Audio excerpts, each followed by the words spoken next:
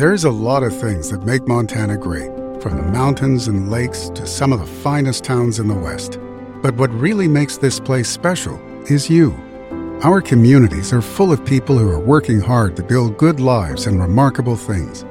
At Opportunity Bank, our passion is helping folks do just that. Together, we can make a good thing even better. Opportunity Bank of Montana. Stop by and see us or visit us online.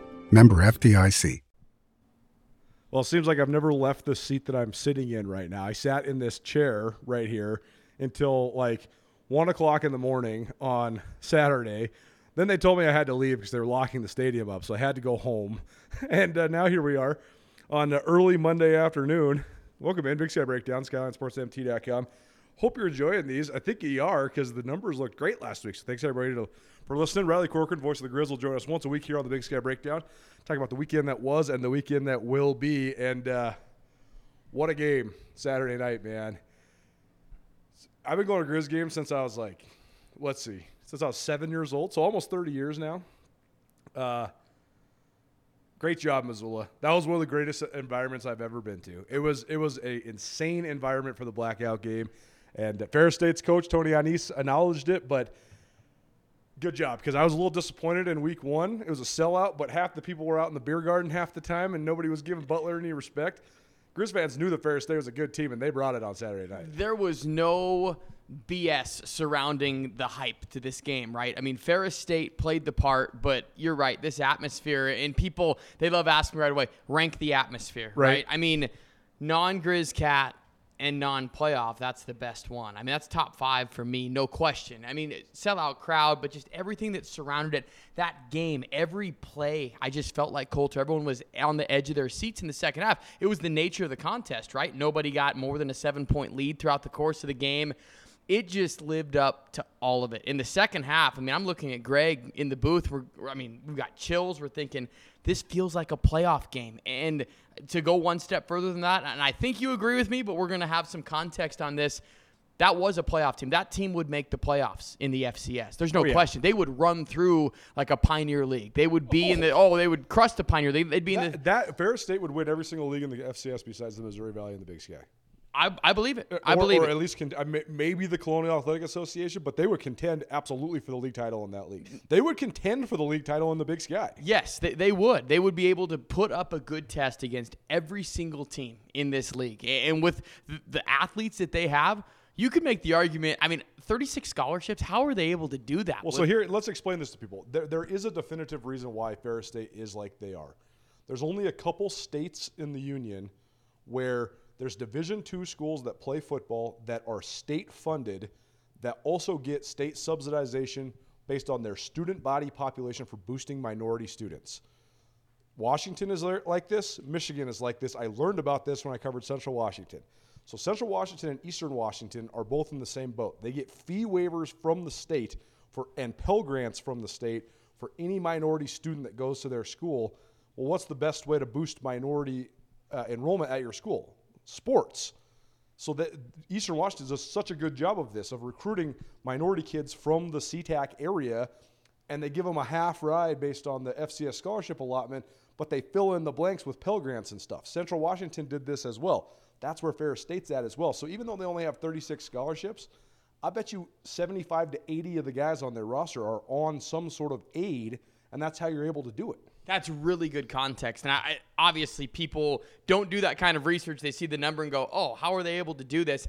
That provides a lot. And the other thing is you got to think where they're at. Of course, they have 5 FBS programs right around them. And no FCS. And no FCS. So they are an FCS program except for in terms of their scholarship providing. That's it. All they got. That's the only difference. I'm going to go a little crazy on you. This might be an extreme overreaction. I don't think those MAC schools would want to play Ferris State. Eastern Michigan, Central Michigan, Western Michigan. I'd maybe take Ferris State over some of those teams with what they're able to do. Their style, everything. It was just such a good challenge for the Grizzlies, but particularly up front. And Bobby Houck told us at halftime on the radio that we were getting manhandled up front, and they needed to make an adjustment there. And I feel, and let's just cut right to the chase, their offense – very, very similar to what Montana State wants to do. The +1 running game. When Golker was in there, the Griz limited Ferris State to 3 yards per carry. I thought that was massive in part. And mean, the offense, we'll get to that. I mean, they left a lot to be desired in that game, but you got to give a lot of credit to what Ferris State did. I thought their speed was just so noticeable. They passed the eye test in every regard, Colter. I thought their front was as good as any front I've ever seen, truly. I think in terms of size and speed combined, they have an unbelievable defensive line. What a great coaching job. Those guys play so hard. I mean, you know the names better than me, but number 8 and number 14 and the big boy in the middle who's 6'5", 350, I mean, there's not a lot of D-lines in the FCS that look like that. No, and you look at it, number 8. They got more fast twitch guys than even the Dakota schools. That's the whole thing is, like, I'm not saying they got a better defensive front than South Dakota State or North Dakota State. They run better, though.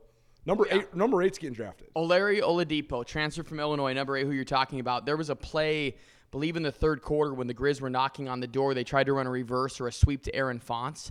The way he got in the backfield, it was a loss of 13. Just incredible. Just felt and looked different across the board. I'm with you. I am so intrigued to watch Ferris State, and I know that I'm going to echo your guys' sentiments because Andrew did a great job chronicling it as well as you did, but Tony Anise, what a special person. What a coach to appreciate that atmosphere. And just to hear it from somebody that doesn't get it all the time, that doesn't get to see or experience this, it was just refreshing for me. And we should never take for granted what we have here because that was a top 5 atmosphere, I think, in all of college football over the weekend.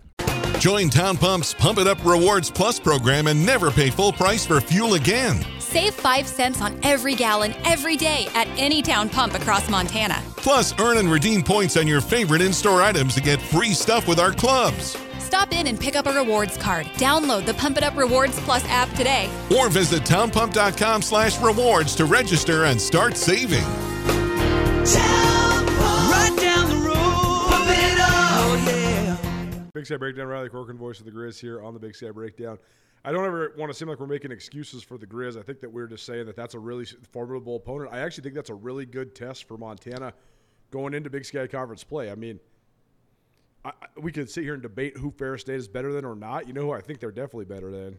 The team Montana opens up conference play with on Saturday. The next two, Northern Arizona and Idaho State. No question, Ferris State, the best team on Montana's schedule in September. For those that weren't paying attention, the Griz were up 36-0 against Utah Tech 2 weeks ago and won 43-13.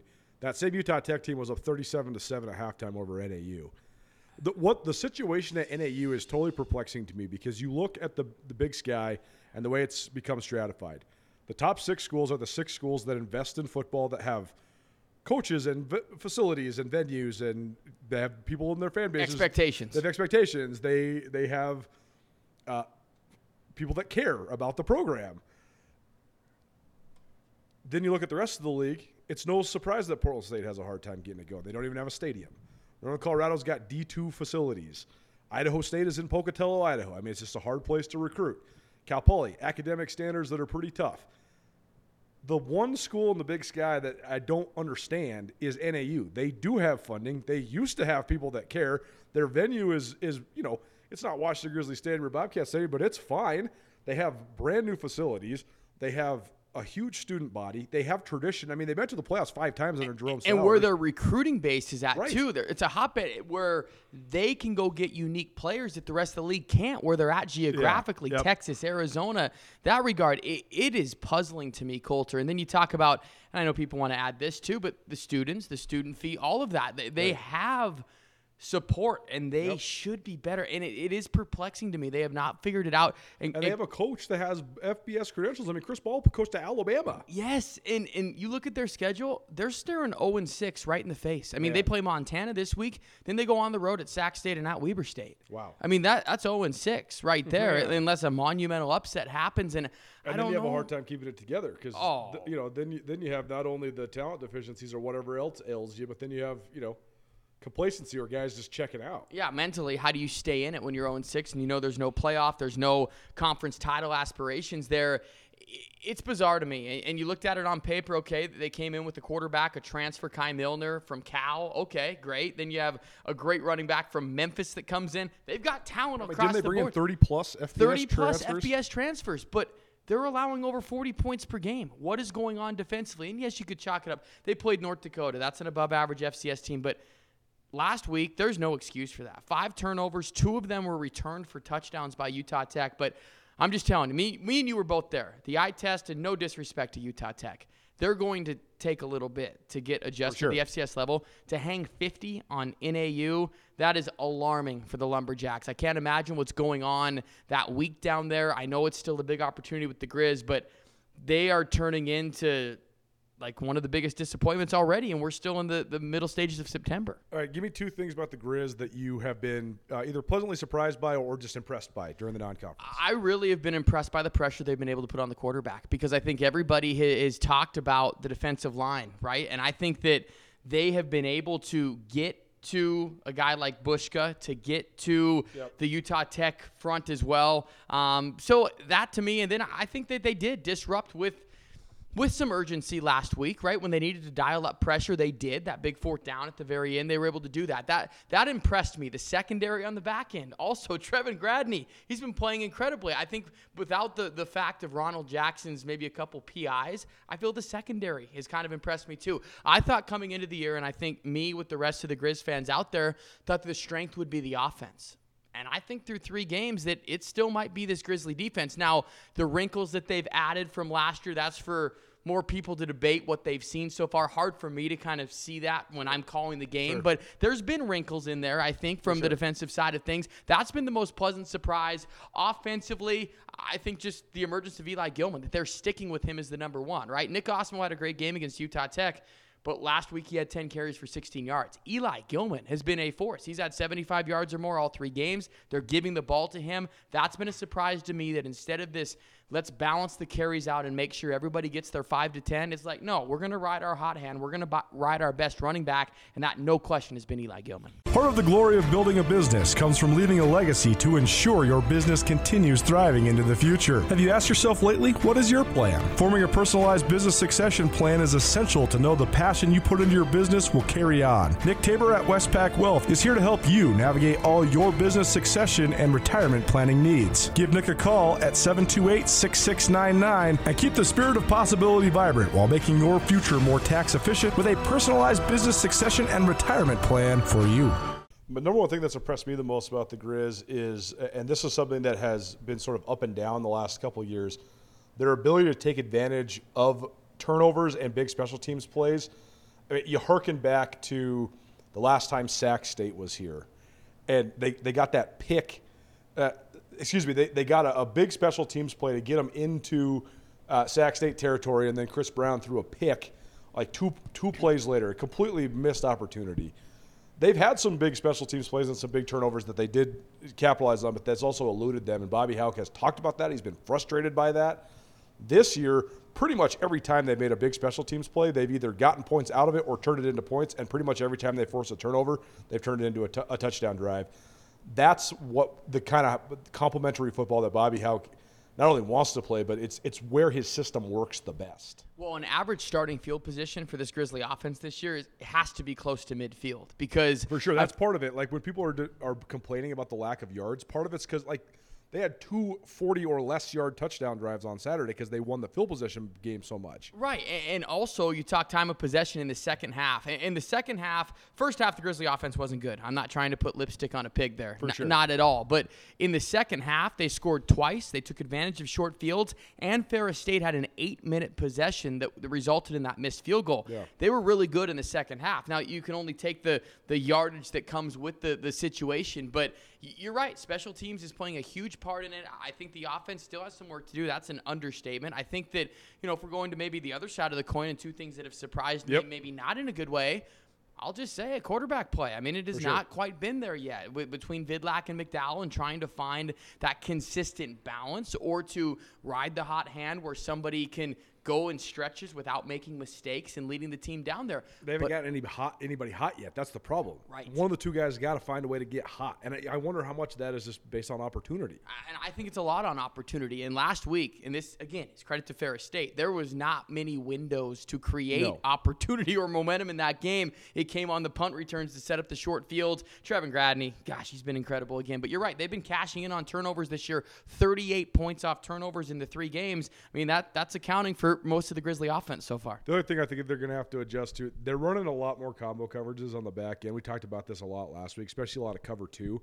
Trevor Gradney's such a great cover 2 corner because he can sort of stay on your hip, and it looks like he's getting beat, but but his ability to make plays on the ball when he's in like non-balanced situations. I mean, all three of his picks have been these crazy behind the head leaping. I mean, he's a crazy athlete. He's really, really athletic.